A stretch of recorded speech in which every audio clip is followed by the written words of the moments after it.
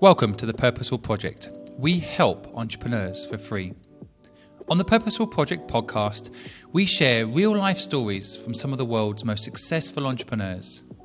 We like to think our podcast will provide mentorship to those that need it and give you access to the knowledge you need to start and scale a business. To hear these incredible stories, follow us on Spotify, Apple Music, or anywhere you listen to podcasts, or you can simply visit purposefulproject.com. Ali, welcome. Thank you for having me. It's an absolute pleasure. I wonder if you could start off by telling my audience a little bit about yourself. I don't know if there is much to tell, but I came to UK as a refugee. I was 16 years old. I guess I'm one of these people that many people are trying to keep out of our countries nowadays. So I walked into Britain. I was 16. I was predominantly on my own. I had to learn English. I was one of the people that you see on the street. You say what time it is. I say, good, I am okay. How are you? And then I learned the language. I was a bit older. I was, as I said, 16. I figured out that if I did my GCSEs, at the time it was called O-levels, and my A-levels at school, it will take 4 years. And by the time I get to university, I'll be 21, which at that time seems ancient. So I decided to self-teach myself. So I locked myself in a house for almost 18 months to finish my O-levels and then my A-levels. So this lockdown, as painful as it is, seems like deja vu. And I got into UCL, where I got incredibly lucky. Got into UCL, where I did civil engineering, and then I did a PhD in physics, dynamic hydraulics, and I didn't have any money. I mean, I always had to work to pay for it. So I built a company on the side. I got lucky, it did very well. It became won the award for the best young business in UK. And like any business that win awards, sometimes it's time to sell it. So when my PhD came to an end, I sold that business, and I saw the investment banker, Simon, who sold it for me per hour of time, made a lot more money than I did. So I thought maybe I should become an investment banker, which I did for a number of years. It really wasn't for me, and we can discuss why. It's not as if I have anything against bankers. It's an important profession. It just wasn't for me. When my first child was born, I was in my 30s. I quit to start my own business again. Things are history from there. It's an amazing story. And I mean, I can definitely get into the businesses you're in today, but I do like looking at the history of how someone got where they are today, because I think it gives my audience, when they hear that you built the businesses you built and the value that these businesses have today, a lot of people find that unreachable. But your story, what I love about it is this kind of, starting from scratch, this 16-year-old head down sort of idea focused. I mean, how did you come up with your idea for your first business, for example? How did that happen? V&G was your first business, right? Am I right? Yeah, so my first business was we had an idea of taking a group of students for a huge party to a Greek island. I was on the national executive of the National Union of Students. So I used to have a lot of contacts in the students' movement, and I thought, wouldn't it be fantastic if we just took a whole bunch of people? So we did. We rented a Greek island. We hired DJs on one hand, but also like literature and yoga and sports and all sorts of things. And we thought it would be great to have a cultural week in an island. And then as soon as we printed, we borrowed £7,000 of money, which most of it went into advertising. At the time was just posters in the student unions and so on. And as soon as we did that, George Bush the first started the first Gulf War, when Iraq invaded Kuwait. And obviously no parent was going to let any of their kids travel at the time. So we almost went bust. And we spent a week crying over the spilled milk, but then decided, look, we have put everything in this. We cannot lose it. So there was one newspaper, the Guardian newspaper, that was covering it. So I asked if I can meet them, and they put me in touch with their marketing team. And I remember I had no means of transport but a motorbike. So I got there with a motorbike on a leather jacket. And at the time, people were a lot more formal, wearing suits and ties. And I remember them telling me, you either have a great idea for us or you're completely mad. And I told them that, look, what if this war will be over by the summer, but what if we just brought in Guardian readers together and have a festival of Guardian readers? They liked the idea. The first event was the best and the largest event they've ever done. So we used the same accommodation, the same flights, so we didn't lose all our money there. And then they did another 6, then they did another 20, then other newspapers did it. It was a great way of bringing a media to life with its readership at the time. So that was our first business. It did well. It wasn't anything huge, but it paid for my PhD and my girlfriend's at the time degree, and that was enough. That's all we wanted. Incredible. And there's two things I don't want the audience to miss that you've mentioned there that I think are crucial in the entrepreneurial journey. The first is you said no choice but to make it work. We're all in. I think this is a key to it. You know that story. I bet that's been your career ever since. You've got to be completely committed. And I think a lot of the time people try to spread their bets with 7 different things, and and that way if one comes off, that's okay. But what you're talking about there is you put everything into it. It had to work. So when the moment came that if you could have given up, perhaps you would have done, but you couldn't. That's the first thing. The second thing I think is kind of gold in what you just said, and something that people don't think about quite often, is corporate sponsorship and support. Sometimes people see the corporations as the enemy. They see them as the people to fight. They're building businesses to beat them. But actually collaboration can be quite powerful. So you teamed up with The Guardian. I mean, that is, I think a gem that people miss in the, the highlights of what is to build an entrepreneurial business. It's to beat the big boys. Elon Musk is taking on the car companies, but there's plenty of times he tried to collaborate with Apple. You could argue glad he didn't, but still that collaboration is a very powerful tool. If you can be humble and accept these big brand demands, you can save your business and build it into something that teaches you stuff, right? Absolutely right. On both of those. I had Simon, a friend, who once told me a story. He's an amateur cyclist, and he took part in a endurance extreme cycling up the Alps in the middle of the winter. And he said that there was something like 10,000 participants, many pros, and he came in the top 100, I think. And I asked him, wow, that's incredible. And he said, well, it isn't really when you consider that only about 100 people finished, because there was a huge snowstorm that hit, and one after the other, everybody gave up on the route. And he just kept going, and he just kept going. And he said, I just don't want to give up. And I think people forget how much just perseverance matters. You talk about Elon Musk. How many times this guy just almost went bankrupt, right? SpaceX, everybody laughed at. He was the largest shorted stock in the history of the stock market. And for those who don't know the terminology, that means that most investors bet that his stock price of Tesla were going to come down rather than go up. So they will short it, which means they sell it today at hoping that they can buy it at a lower price later. And he proved them wrong by sheer perseverance, because at the end of the day, entrepreneurship is about nothing else but having a belief that you found a need that is not being served very well, and you could serve it better than other people can. And in that comes your second point, Simon, I think, which is collaboration. If something matters, if a need is big enough, no one person can do it on their own. So it's actually all about collaboration. It's about how do you persuade other people to come and work with you, to join your company, to be your employees? How do you persuade other organizations, small or big, to become your collaborators? How do you persuade others to invest in you?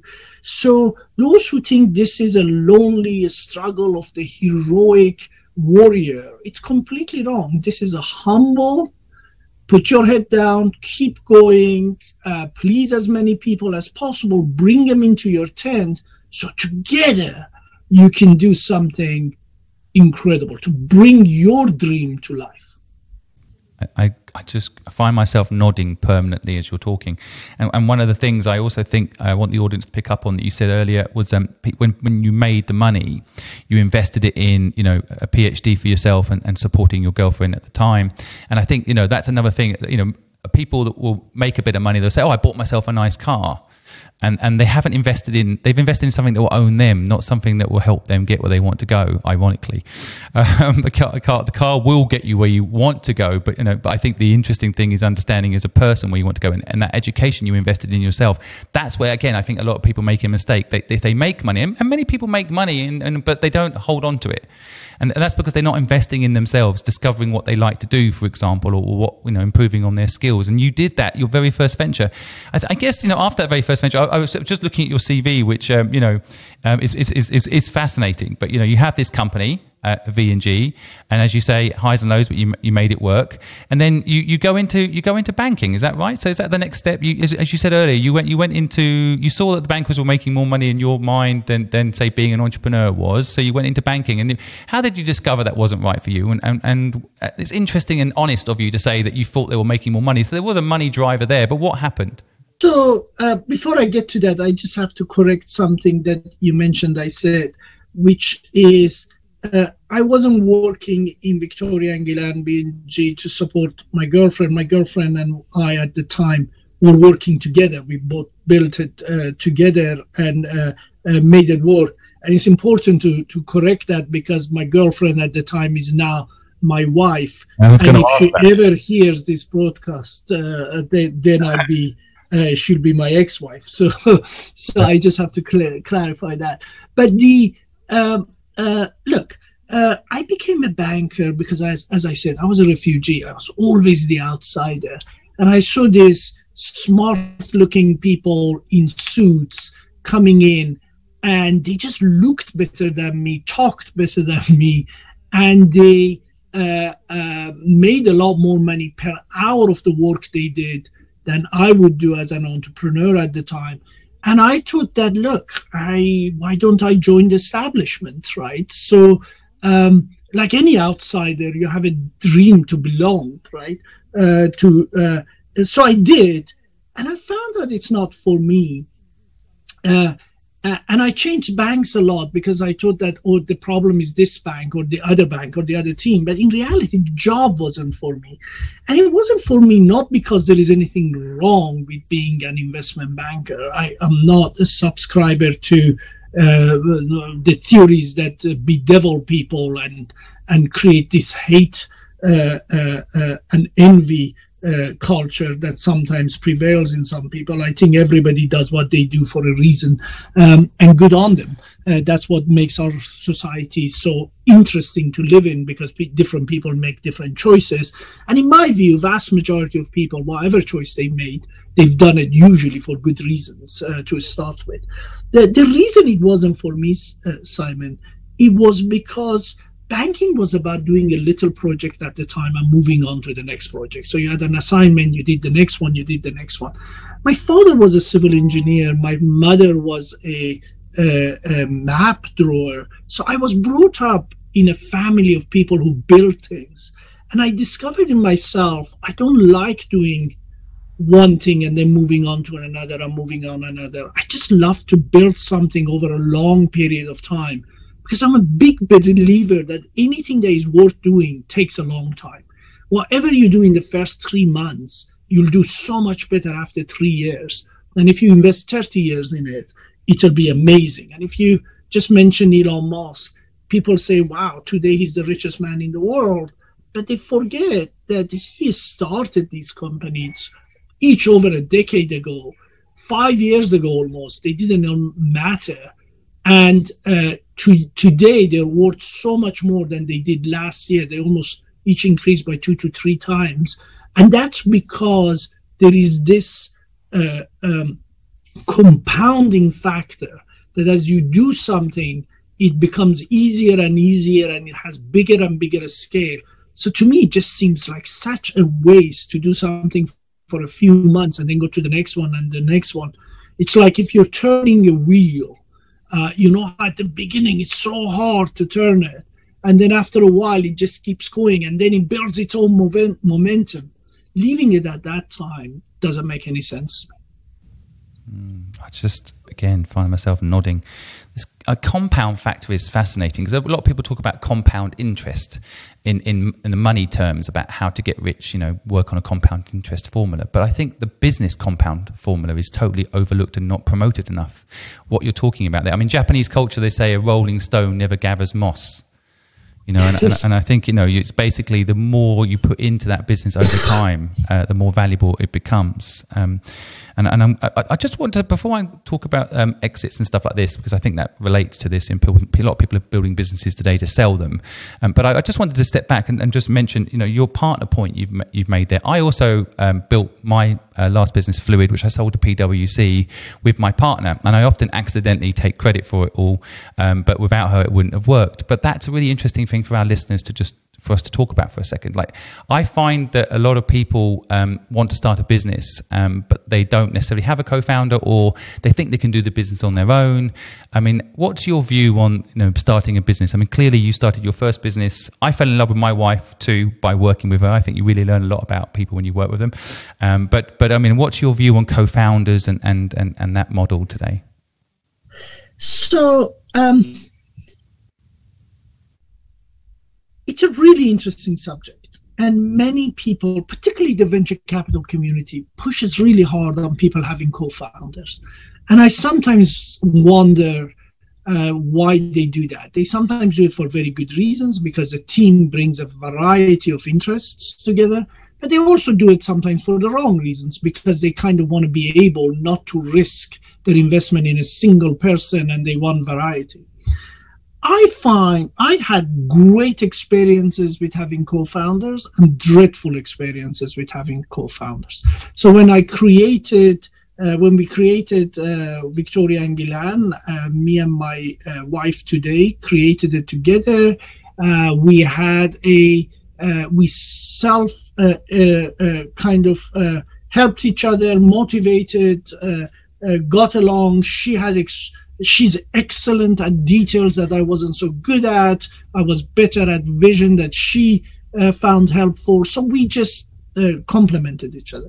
I also created other companies with others who were a disaster. I mean, their vision was tiny. They constantly tried to hold our organization back. They wouldn't work as much. They do 1 day a week. And think that they have an equal say, while I had to do 5 days of work, 6-7 days of work. So I had bad experiences and I had good experiences. So I think each person needs to choose this on their own, on what works for them best. There are examples of fantastic solo entrepreneurs, Richard Branson, Elon Musk.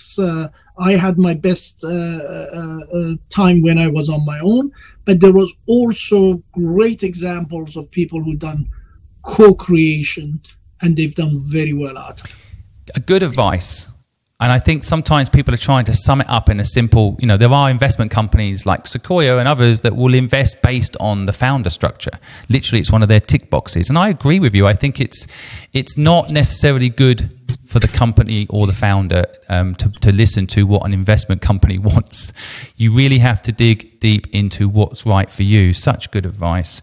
And I wonder, the other thing I think, sounds like to me, and correct me if I'm wrong, but you have a partner in business who you fall in love, you get married, but that partner doesn't necessarily leave you even when you go start your next business. I always say that the reason I've been successful for my other businesses, even though my partner was not in those other businesses, is because she's still helping me. She lets me work late. You know, so having that partner or friends, for that matter, support you, I think, is key ingredient as well for an entrepreneur. Because if those people around you are making you feel guilty for working late, you haven't got a life, is what people used to say to me. I think sometimes, you know, that can also pull you back, right? You're so right, Simon. I also keep nodding as you speak. It is absolutely correct. I mean, it's interesting actually, because my wife now, she has been helping in Babylon, in building Babylon, but sometimes she had to take a step back, and she's now in the process of doing less. And I actually find she's even a bigger help when she is not in Babylon. I hope she forgives me for saying that, not because what she does in Babylon is not incredibly valuable, it's hugely valuable, but I find that when she finds a little bit of distance from Babylon, and then I come home and we discuss my challenges, her advice is so wise, because on one hand she knows Babylon so well, and on the other hand she knows me so well, so she can see things I cannot see myself. So I find a 5-minute conversation with her sometimes is worth more than 5 hours of me thinking it through myself. So they're always a support. No one ever builds anything on their own. Again, it's just, it's gold. I want listeners to pick up on this, because, you know, they'll hear a success story like yours and the incredible things that you've done, and they'll think it's all inner steel, and, you know, that's almost the image of entrepreneurship. But again, I also agree with you. The stages in life, that's the other thing, isn't there? You know, like, I love working with my partner, but now I love her advising me on my business. You know, there's stages in life, and you're right. Objective advice is very important. What do you think about having, like, you know, advisors and those sorts of people? Of course, wife will always be your advisor. She is for me. My wife is for me too. But what about that kind of makeup? I mean, Steve Jobs used to always say his favorite board members were ones that never turned up. But what do you think about that? I think they can come. They can come in different shapes and forms. I think when Steve Jobs was referring to that was often board members don't see themselves as people who are there to help to build an organization. They see themselves as people who are there in order to catch the executive or monitor them or this and that. I don't join any boards. I'm not on any boards, because I just wonder, what contribution can I make, right? You and I know a human being shares 83% of its DNA with a cockroach. The difference is that 17%, right? What would I know if I show up in a company every 2 months and just read a bunch of reports? Because it's never that easy. It's those absolute details that make you understand something deeply. So in that respect, I think he had a tough time with his board, and therefore I can understand why he would say that. I, on the other hand, had a very supportive board all the time, because my board are my investors and our interests are the same. It's about making our organization work. In my previous company, Circle, when I took it public, I let a VC to go and choose a board for me. And I just interviewed the chairman of that board. And it was a disaster. It was an ex-banker who joined a risk-taking organization with a view of never taking a risk, brought in a bunch of people in his image, which I kind of didn't really look into, because I thought it's my company, therefore these guys are there to help me build it, just like my previous board who was my investors. And I tell you, Simon, we grew that business threefold a year, every year, until we went public and brought that board in. And we didn't grow it by $1. You know what I mean? Since they came, because every decision was, oh, it's too risky, oh, don't do it, oh. And at the end, I just got fed up. So I had to leave the child I created in the hands of these people who dutifully, for a couple of years, kind of got it to nowhere. And then luckily, the management team that was left there took the company private, got rid of that board, and it started rebuilding it again, and are doing a very good job today. And they were my colleagues of the time at Circle, so I'm very proud of what they are achieving. But so that's about boards. And I think that Eric who was the president of Google, wrote a good book on called The $1 Trillion Coach, and it talks about how the coach to Steve Jobs himself always believed that the job of the board is to be the cheerleader for the executive, but also a sounding board. And that was the role of a coach, is a mentor, people who can help you see things from a different angle. I find that in my employees, in my colleagues. I never try to make any decision on my own, but constantly question every decision until everybody's views are heard, and then you make a decision. And you have to, because otherwise you can't have a anarchy that nobody makes a decision. Somebody needs to make the decision, but you can only make it based on having collected the intelligence of many, because that's always more than the intelligence of a few, however intelligent those few are. But you also have to make sure that in that process you don't bring it down to the lowest common denominator, that you look for bold ideas that are extraordinary, not the average ideas that everybody else will follow. It's again, just so many bits I want the audience not to miss in the excitement of the story. Like I think Simon Sinek said it, leaders speak last.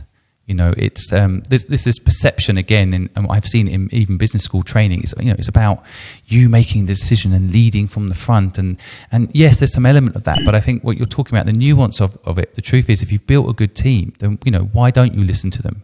If you've got trust in the team, why don't you listen? If you don't listen to them, you'll lose them anyway. And so speaking last in a meeting as a leader is very powerful. You hear everyone else's views. If you give your view up front, then what happens? They all fall behind your view. Scared not to. So it's very powerful what you're saying there, and I want people to pick up on it. I also love the 83% of human DNA in a cockroach thing. I've heard the same for chimpanzees, which I think is 98%. But there's a big difference. That's correct. 90 chimpanzees are as much as 99% of DNA. So it's those tiny little differences that make the huge difference at the end. And I just think that the most dangerous people in the world are people who know 80% of a story and think they can make a judgment. Yeah. I still say I know 80% how to parent, so I know it's very dangerous. It's very true. I'm still learning. But I wanted to just first of all, I wanted to say thank you on behalf of myself and the audience for being honest about how the process worked for you. I think a lot of people who have these issues at boards and stuff, they'd be very scared. Well, not scared, but certainly be cautious to share the truth and glamorize and gloss over it. The fact that you've been honest and shared it, I think, is incredibly valuable for people, and I want to thank you for doing that, because I know it's not always easy to share those things. So thanks. I also think, just looking back again, you started Circle, and how, in 2004 when you started that business, so you quit your job, I'm guessing, at Goldman Sachs, and you start this business. For my audience interest's sake, how did that happen? How did you get the idea, and what was the process you went through? So I quit my job at Goldman because my first child was born, and I had 2 weeks of paternity, and it gives you a chance. This new creature is in your hand, and you just look at it and say, do I really want to keep doing what I do? And look, as an investment banker, you spend 18-hour days, right? And you're hardly ever home. I used to do 1 to 2 nights where I was up all night, so working, right? So people kind of think investment banking life is very glamorous. In reality, it's incredibly hard work, right? And that's why I take my hat off to those who stayed and are doing their work, right? So because everybody remembers the money they make after 20 years of being there, rather than the 20 years they had to spend to get there. But so I left it, not because I had anything against it, but just because it wasn't for me. And as I said, I wanted to build things rather than run projects. So I and I had time. I didn't know what I wanted to do, so I had a bit of time. I first thought that I'm going to be a father full time, and spend all my time bringing up that child. 6 months of gaga goo goo later, I thought, I'm going to go crazy. It's just, to me, bringing up a child and running a home is just the hardest thing ever. So I wasn't good enough to do it. And I left to create my own company. But meanwhile, I had a series of knee surgeries. I mean, I built, by the way, another business in between that I sold. It was only a 6 to 9 months affair, and I sold it. And then I was doing knee surgeries, and I saw that the best private hospitals in London that I was staying in were really not that good.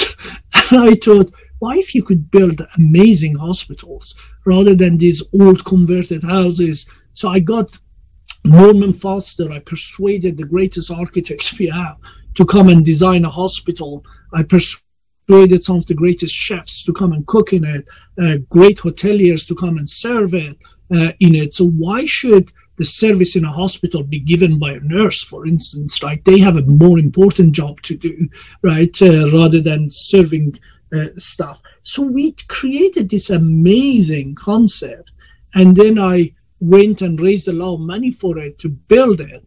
And then, of course, almost as we were ready to roll it out and we had collected all our investment, and there's a really interesting story on this, I raised my money, $500 million to build a chain of hospitals from Lehman Brothers and Royal Bank of Scotland.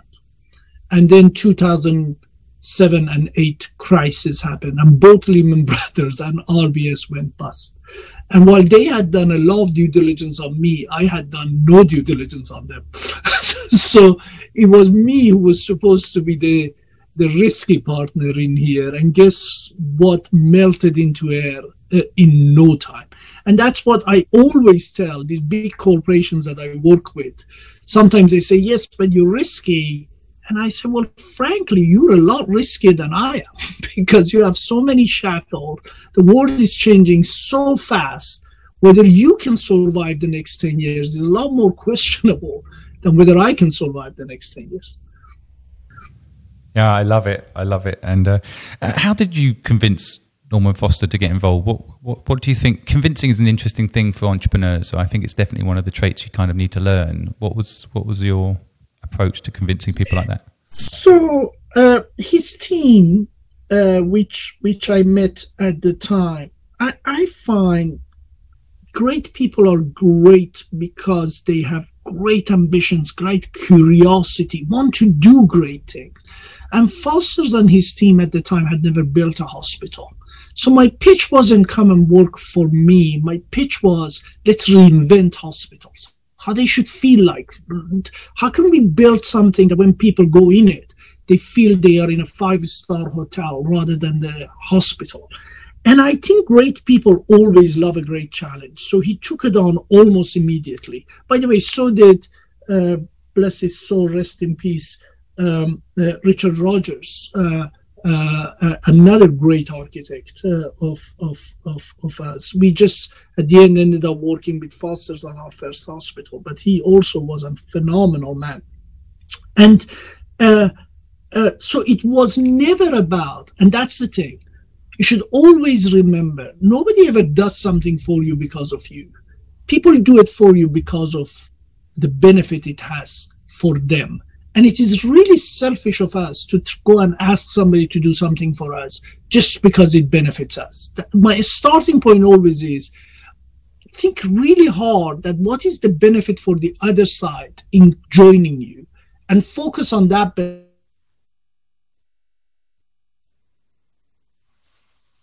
Out of it yourself, but you should never focus on what you get out of any relationship.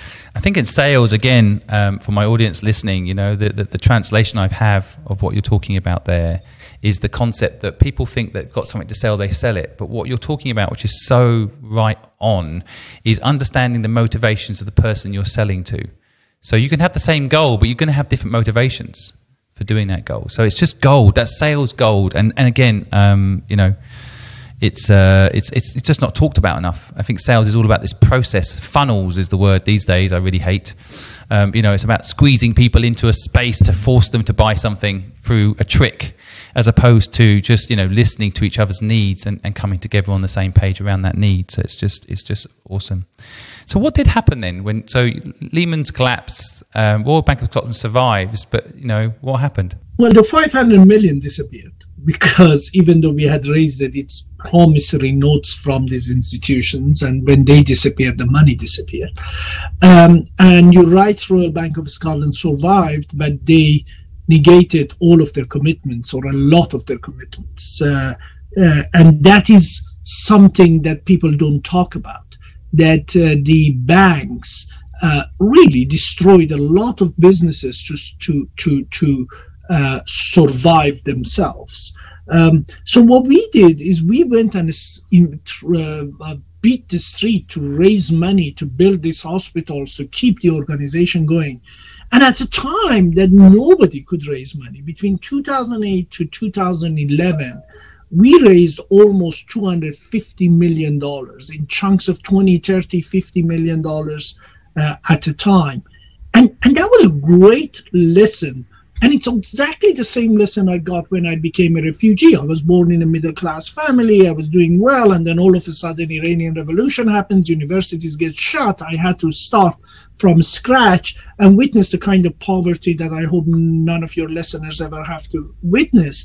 But what you learn is that this fear that things can go really bad, and what you do. And there is nothing almost better than what I think Malcolm Gladwell calls desirable difficulties, these challenges that come and hit you. And for a moment, you think you're never going to survive them.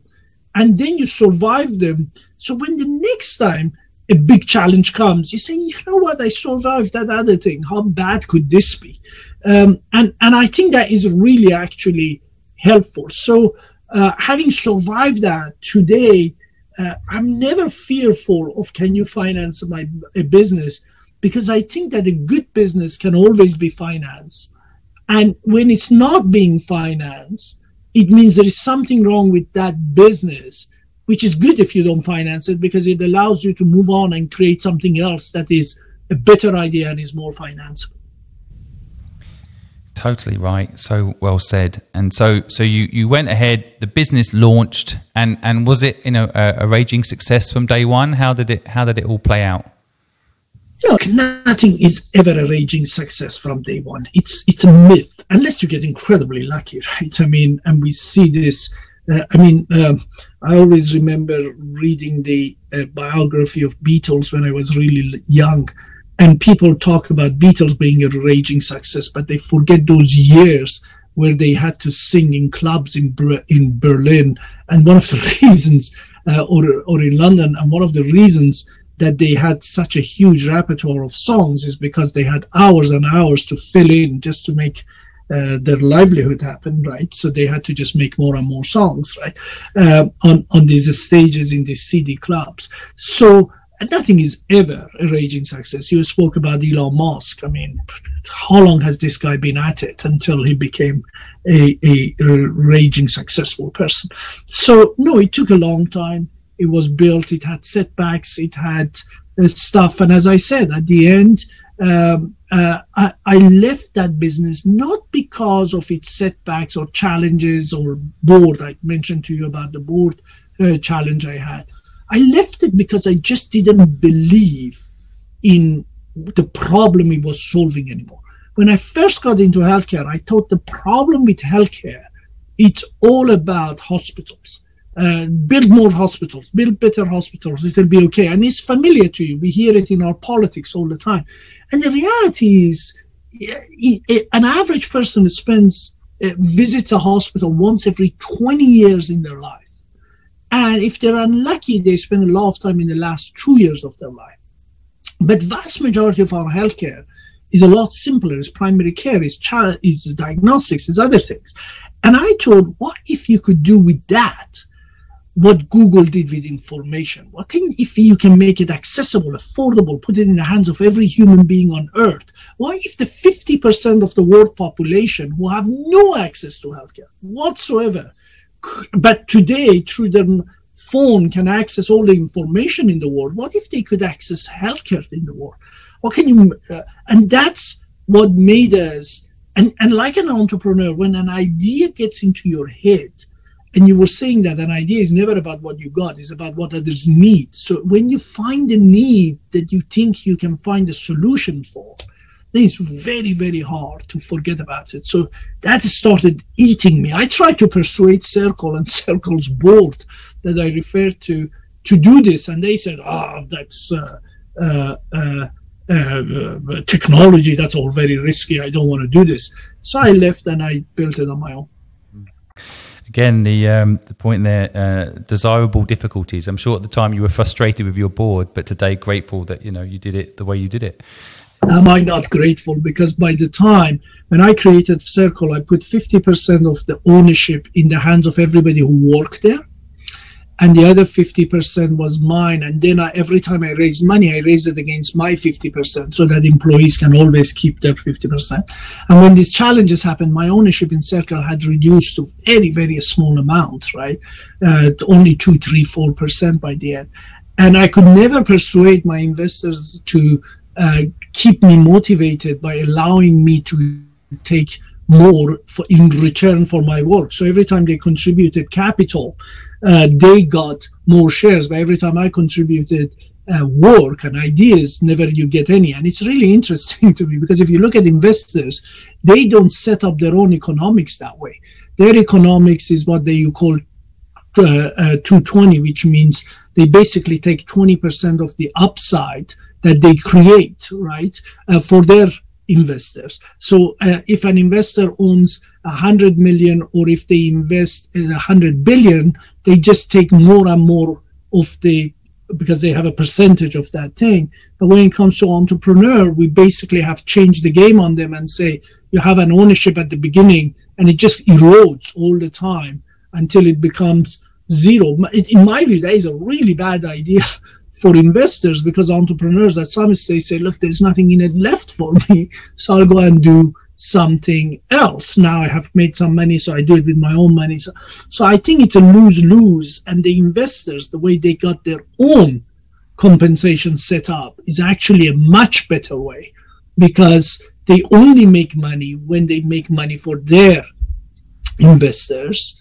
Right, it's investor managers. We shouldn't call them investors, because often they're not investing their own money, they're just managing other people's money. And if they don't make anything, they don't do well themselves either. It's a much better alignment, and they have no disincentive from growing the pie, because by growing the pie, you also grow your own incentive. So everybody's incentives is aligned. Again, I hope the audience can grasp the insight here. And I think there's a couple of types of listeners I'm thinking of as you're talking about that. Now, a lot of people reach out to us saying they want to invest in startups. And I think what you're talking about here is a gold piece of advice for people wanting to invest in businesses. If you go and watch programs like Shark Tank or Dragon's Den, you're going to get a misunderstanding about entrepreneurship, because what it looks like is those people are buying 50% of the company and giving you 100,000 US or 50,000 pounds, whatever, and they're going to take 50% of your company, and then that's it. But that's not how it really works in entrepreneurship, because what you're actually doing when you do that, if you go in and invest like the Dragons on Dragon's Den do, you're actually buying that company, and that person is in effect working for you. And as their equity drops, their incentive drops. And actually, we all know the founders in the company are what make these businesses work. Where's Yahoo today? Like without the founders of these companies at the helm, things drop away. Steve Jobs gets pushed out. Look what happens to Apple. So we all know the founder is important. But I think the thing you're talking about there that's crucial is that time is undervalued, especially by investors. So the more time you put in, I think should always equal, and of course the success of the business because of that time should always equal more equity for the founder and more support for the founder.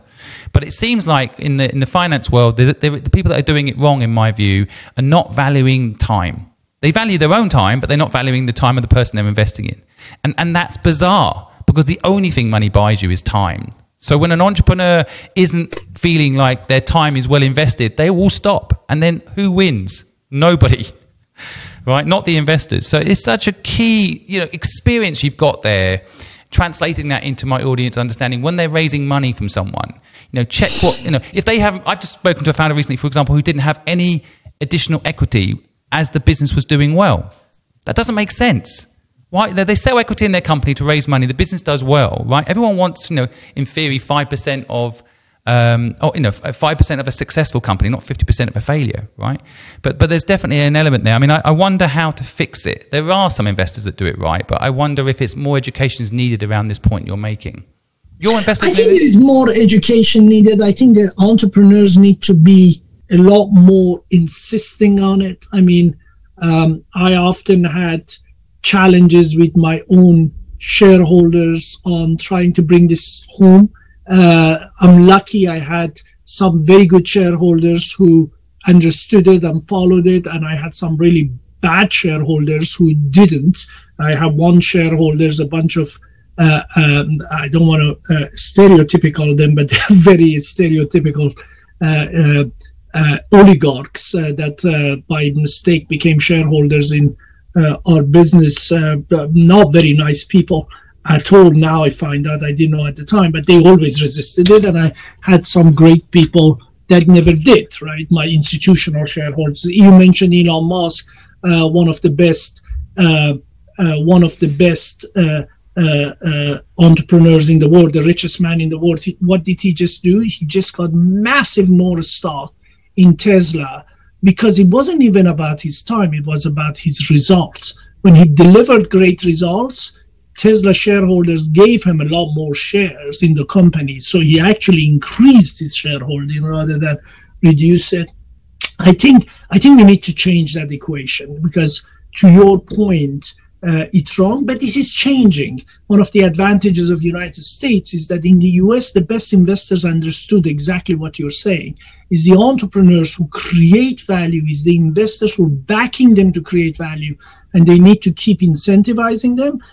I mean, Dragon's Den, don't get me started on that. It's just the worst possible show, because it's all about how much can I grab from you upfront. I mean, you're an entrepreneur. Would you ever sell 50% of your business to somebody for a few £100,000, or just because they're a celebrity or they may show up at your business? I mean, it is all about, and these people, instead of coming, I'm yet to see an episode where somebody says, I want £50,000 for 10% ownership, and they say, I give you £50,000 for 5% ownership because you're brilliant and you ask for too much. I mean, whatever they say, okay, I give you 50,000, but I want 25% ownership. I mean, why? I mean, it's a joke, that show. I agree. Time for a new show. That shows like that, an Apprentice happen. Time for a new show. I couldn't agree more. The truth, and the problem is, and I think what you're talking about, the investors are getting more savvy, but there are a lot of people out there that are investors that are not savvy. So I think,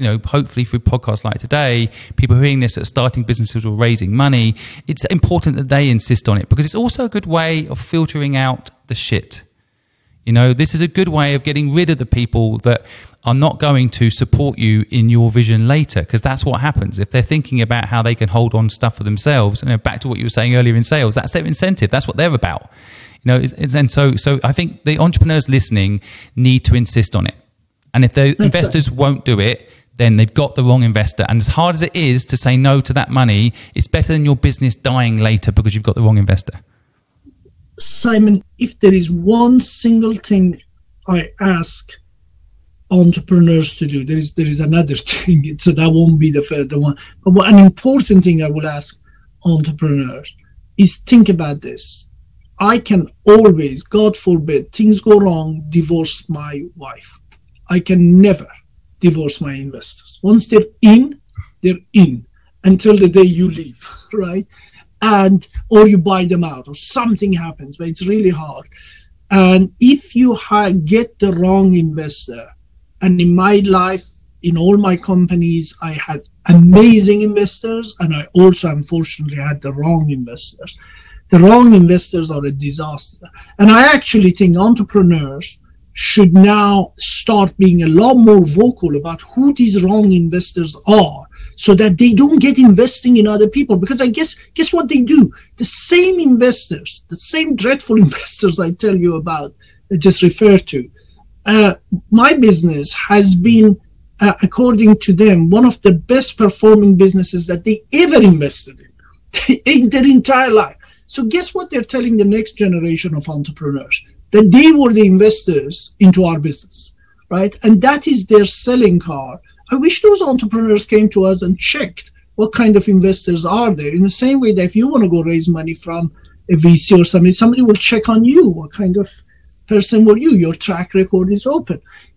I think that if we can save, I see more entrepreneurs falling for the first guy who gave them money, and I did that, falling for the first guy that gave them money just because you just want to bring your passion to life. You don't really care about money. And they just didn't do that and chose their investors really carefully. Hugely. Such good advice, but it is so hard. I've been there myself, you know, when you, like you just said, and it's so true. I remember it so many times. You know, you have a dream, you want to make it happen. Someone gives you the money. That almost feels like belief. Someone believes in you, you know, and you almost like, great, and then you don't realize how that could also have been, back to the point where we were saying like desirable difficulties. I think sometimes when something comes easy, it can also be dangerous equally, right? So it's such a good point. I think there is a market, by the way. I think there's a startup there for someone listening. I think, you know, the Uber system for, like, it's not just is the driver good, but was the passenger good? I think there's something like that needed in the investment world, isn't it? It still feels a little bit like the dark arts out there, you know, like these people have the money and therefore, you know, you're chasing them. But actually there is a need for a two-way validation. I think there's a startup missing there. So, you know, if anyone listening hasn't got an idea, there you go.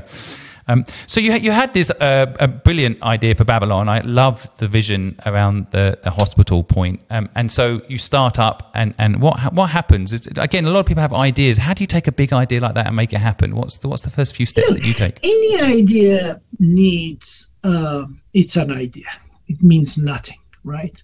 The question is, can you execute it? Can you bring it to life? And to bring it to life, you need other people that back you. Right, so you need people who join you to help build your company. I couldn't be more grateful than people who joined us day 1, day 2, day 5.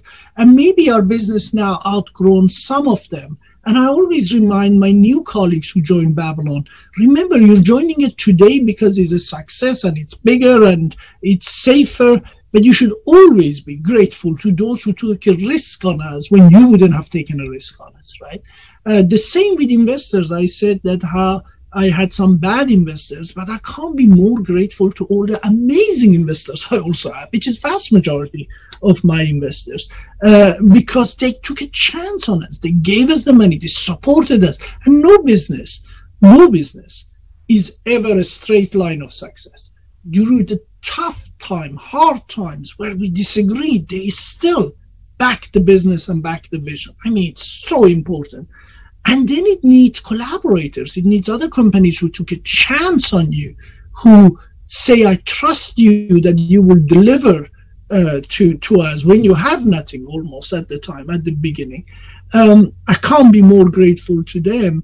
And so it is never you, or it is always about perseverance, getting up, going in, dealing with the failures, outthinking the problem, and never settling in for good enough. The world is full of products, services. Why should anybody want your service if your service is like everybody else's service? It's always about thinking, how can I be better? How can I win ahead of everybody? So this idea that who is your competition? Anybody who tells you my competition is this and that and the other, it's a wrong business, because they're focusing on how they're similar to everybody else. The best businesses don't have competition because they're in competition with themselves. They're trying to better what they are. They're trying to redefine an industry, a sector, the way they see is the right way to do it. Every other copycat is irrelevant to them. And if they are copying somebody else, then they're irrelevant in that industry. So that's why I just think that it is all about luck. And if you allow me, I think that it is so important to always remember your show is called About Good Luck. And I think it's so important to remember luck. I talked about all the luck I had and things that we achieved, but I tell you, the biggest luck I had in life, the biggest luck, was I was born in a middle-class family to a father and mother who valued education and worked hard and pushed us hard, but did so in a loving environment in which gave us confidence and support. And did so at a time that we could go to school, had all the amenities, and could really stand on our lives. I think that my life would have been fundamentally different if that single piece of luck was fundamentally different. It was born to a single parent person in a village in one of the poorest countries in the world with no education capability, where I had to go to work from the age of 6, 7, 8, like so many other youngsters go, just to be on the survival breadline like so many others are, right? Then if I sat here and told you I built a multi-billion-dollar company, you would say, wow. I mean, frankly, what distance have I traveled? So I was born lucky. So I just think, and that's the moment of birth. So I'm not a big believer in in big breaks. I think you get a lot of big breaks and you get a lot of small big setbacks, or small setbacks and small breaks. But I'm a huge believer in the Big Bang. The moment you're born, almost so much of your life is decided. At that moment it's about you to better that and to do so much better. But there's no point in being too full of yourself. We are all where we are because of a whole set of lives in our life that got us to where we are. I got shivers and my hair standing up on the end of my arm. You saying this because I think people that hear success stories, and I know a lot of very successful entrepreneurs out there. People like Gary Vee, for example, that say he had no luck. It was all hard work, and they're missing something important: gratitude. Ironically, which is a word he throws out a lot. But I do feel like what you're talking about there is gratitude for which you were given that was lucky. And then, of course, there is another type of luck, which is luck you make happen. The perseverance point you mentioned, for example, that is an element. If you persist over time, you'll get more lucky. If you take more risk over time, you'll get more lucky. If you know your destination over time, you'll get more lucky. But those are where you're born, you cannot influence. And the parents you had, you cannot influence. These are things. But what I like a story I heard about, two boys that were born into a family where the father was a drunk. One grew up to be really successful, and one grew up to be a drunk himself. And when he was interviewed, the drunk was asked, what happened to you? And he said, well, I was born into a family where my father was a drunk. And then the successful person was asked, so how did you make it? What happened? He goes, well, I was born into a family where my father was a drunk. Exactly right. So I think the luck point is so undervalued, and I think for a lot of people listening out there, I get a bit frustrated with Instagram quotes where it's like the harder you work, the luckier you get. It's not. It's missing nuance. It's not just hard work. There's plenty of people. Nurses would all be billionaires if that was true. Exactly right. So I hate these inspirational quotes that don't have the. And I want to say again, thank you for saying it. And I Googled you and read about. The first thing that comes up about you is that your net worth's probably £450 million. You've got a $2 billion plus company, incredible track record. What I love about doing this podcast show is that you find out what people are really about, and it's not about that rubbish headline that you've just seen on the internet. It's this: you're so down to earth, honest, and real. And I think people need to hear this story so that they can feel it's relatable. Because if they read your story on Google, they're going to think that it's not reachable. But when they hear you were 16 years old, you had nothing, you came from Iran, you built this life, that's what people need to hear. And I want to thank you for being so honest. Thank you, Simon. Simon, by the way, on this issue of net worth, I honestly don't know what my net worth is. I never looked into it. I have no idea what it is. I couldn't care less. When I was a refugee young man in London, I remember me and my girlfriend at the time, wife now, one day looked in our pocket, we had £20. And we had to make it to the end of the month, and it was the middle of the month, right? And it was what it was. And I can tell you, in all honesty, I am not happier today than I was then. I was happy then, and I'm happy now, right? I just think that what makes you happy is a sense of purpose in life, is getting up and having a destination, having something that you're excited about and you want to do. And you could be a poor person but have a fantastic sense of purpose, and you can be a very rich person and get up in the morning and have no other purpose but how do I make myself have fun today, right? And then you'll also usually end up being pretty miserable. So I think it's got net worth. It's the wrong thing to chase. And success is not about how much money you have. Success is about how fulfilled you are. And if you have a brilliant job and you're working as a nurse, as a teacher, as whatever, as a garbage collector, as somebody whose job it is to keep a city clean, and you do the best job in that and you love that, that is a great success, right? It's not about the one dimension of one measure, which is money. So well said. I think I want to push back on that culture because it's getting worse.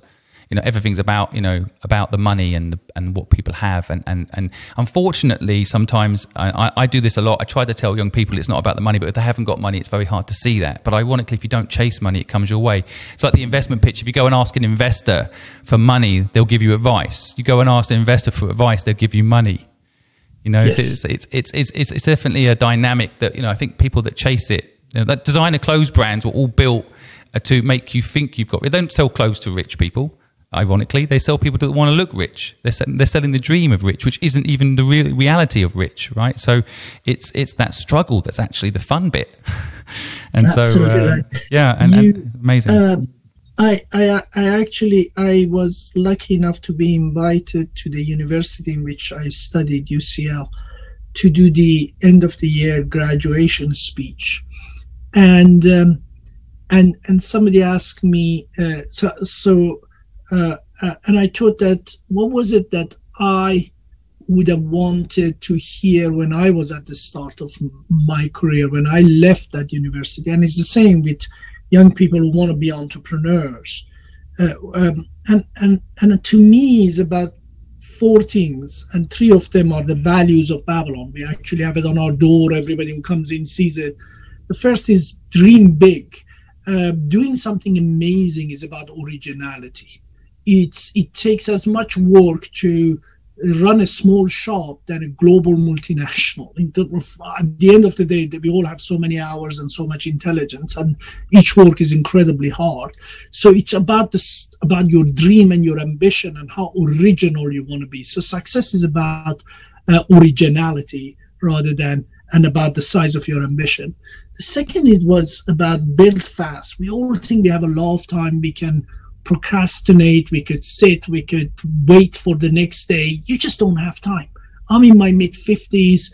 Honestly, I remember when I was in my mid-20s as if it was yesterday. Time flies, right? And unless we can figure out a way to stop our biological clock, we only have a short amount of it, and it's going to go. So any day, any hour we lose, it's an hour that is gone forever. So if you're sitting there, if you're listening, you think that you're going to start something tomorrow, start it today. Do not wait. And the third is be brilliant. Far too many people think they can cut corners and nobody will figure out. You mentioned Steve Jobs, Simon. Steve Jobs used to say, my computers are amazing if the inside of it, where nobody can see it, is beautifully built and designed.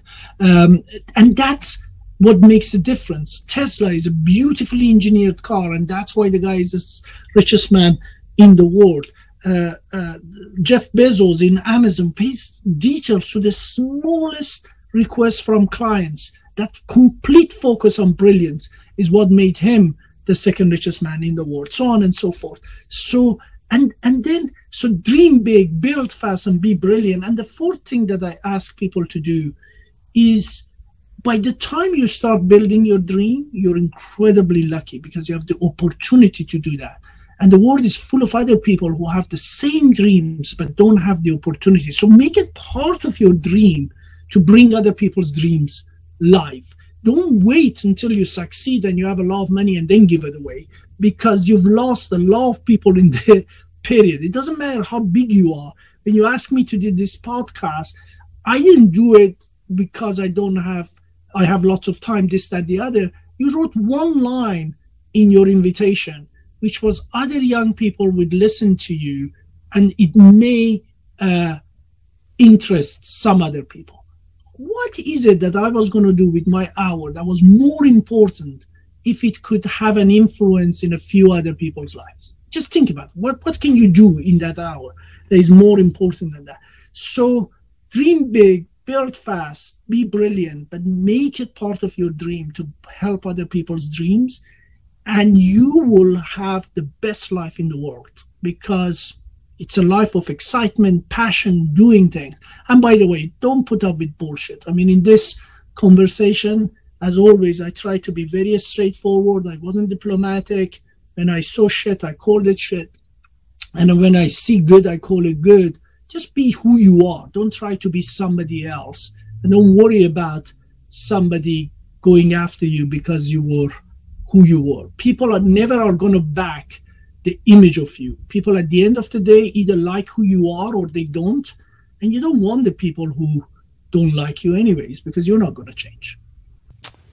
I'm sitting back listening to a great podcast right now. I just love your insights, your honesty, the rawness of it, the journey. It's inspiring, and again I want to thank you. I'm going to sum up a few things that I've taken from the podcast, and for the audience. I think we talked about, don't judge others. This is something I think is really important. We may well, as entrepreneurs, have opinions about lifestyle, and we don't want to get certain jobs. That doesn't mean to say those jobs aren't necessary. They absolutely are. I think what Ali's talked about today, everyone has a role in this world, but I know my audience has that feeling that they're meant to be an entrepreneur, or they've got a business and they're struggling, they need some help. I think it's important to also accept that there are different ways to live, and that's okay for those people, but that's not for you. You don't have to follow their system. And I know the education system hasn't allowed perhaps you to see that, but hopefully through podcasts like this, you get that education. By the way, Ali, education is something else we need to talk about, but I think we're going to have you back on, because I'm conscious that you've given an hour, which, by the way, I know how many people you could be helping with this hour, because I know the impact that your business is having. Your business helped my own wife recently get some help because she couldn't go to the hospital. You're saving lives. So the fact you give an hour here, I hope we also save our economy, save people's lives. So I hope it's just as important as to what you're doing at Babylon. But I do love this whole compound factor. I think sometimes building a business not to sell it, something else we should talk about another time, Ali, but building a business, that you love, and building something that is a legacy is more important than the exit. And I think what compound is what Ali brought up, that I think signifies that. The more time you put into something and make it work, the more valuable it becomes over time. And don't make short-term decisions. I think the kind of 3 months, 3 years, 30 years investment in being good at something, remember the Beatles, Ali talked about, these guys were not overnight successes. So if you're not having overnight success, accept that, accept that it's part of the process. There's highs and lows, but it's about staying the course, persistence, as Ali said quite a few times. Don't forget, we're 83% cockroach. I would say leverage that DNA, survival. Hard moments could mean there's more food for you later. You've got to push through the desirable difficulties, which I love. I feel like that could be a really good T-shirt. Think differently kind of type quote. I think desirable difficulties are really important. I lost my father when I was 15 years old, very hard moment, but in a way I'm happy today, in part because I had that horrible experience when I was young. I think it's so true. I think you can get Norman Foster and people like him to help you. You just need to understand what their motivations are. They will help you. I reached out to Ali. He's a very busy person. He's here today helping you guys because I asked him. That is the first step. Ask. But do remember what Ali said about understanding the person you're talking to and what their motivations are. And there's nothing wrong with making that motivation. If it's The Guardian or it's Norman Foster, understand the motivation, then they will support you in your goal. Don't be selfish. And I think the whole raise money cycle, you have to go back and listen to that, but I think that's so key. And when you're raising money, understand your investors. You will not regret saying no to some people. And I think, the end part of what Ali was saying, I'm going to go play it back later myself and listen to it. You should too. Be yourself. Please be yourself. It's such good advice. You've got to always be you. Everyone else is taken, I think, as the quote goes. But, it's absolutely so crucial. Don't be something for someone else, even an investor. Do something big is definitely about being original, I think. And I know there is this whole thing about copying, and I think there's something interesting in copying. Facebook's a copy of MySpace. MySpace is a copy of Friendster. But I think doing it in your own original way is the key, your own original execution. So I know so many people, I'm sure when Ali started Babylon, a lot of people told him there's already something like that around, it's blah, blah, blah. It doesn't matter. It's about your execution. You can do something someone else is already doing, but it's you, your personality. If it's original and you execute it well, you will win. So do something big, but I think definitely keeping it original is key. Finally, be brilliant today. Start today. Be brilliant today. Ali, thank you so much. Thank you for having me, Simon. It's been a pleasure. Thank you for listening to the Purposeful Project podcast today. If you got any value from this podcast, then do feel free to give us a review and give us your feedback. And if you think anybody out there might enjoy this story of this real life successful entrepreneur, then feel free to share. And of course, go and visit purposefulproject.com and join our mailing list at any point. Thanks again for listening.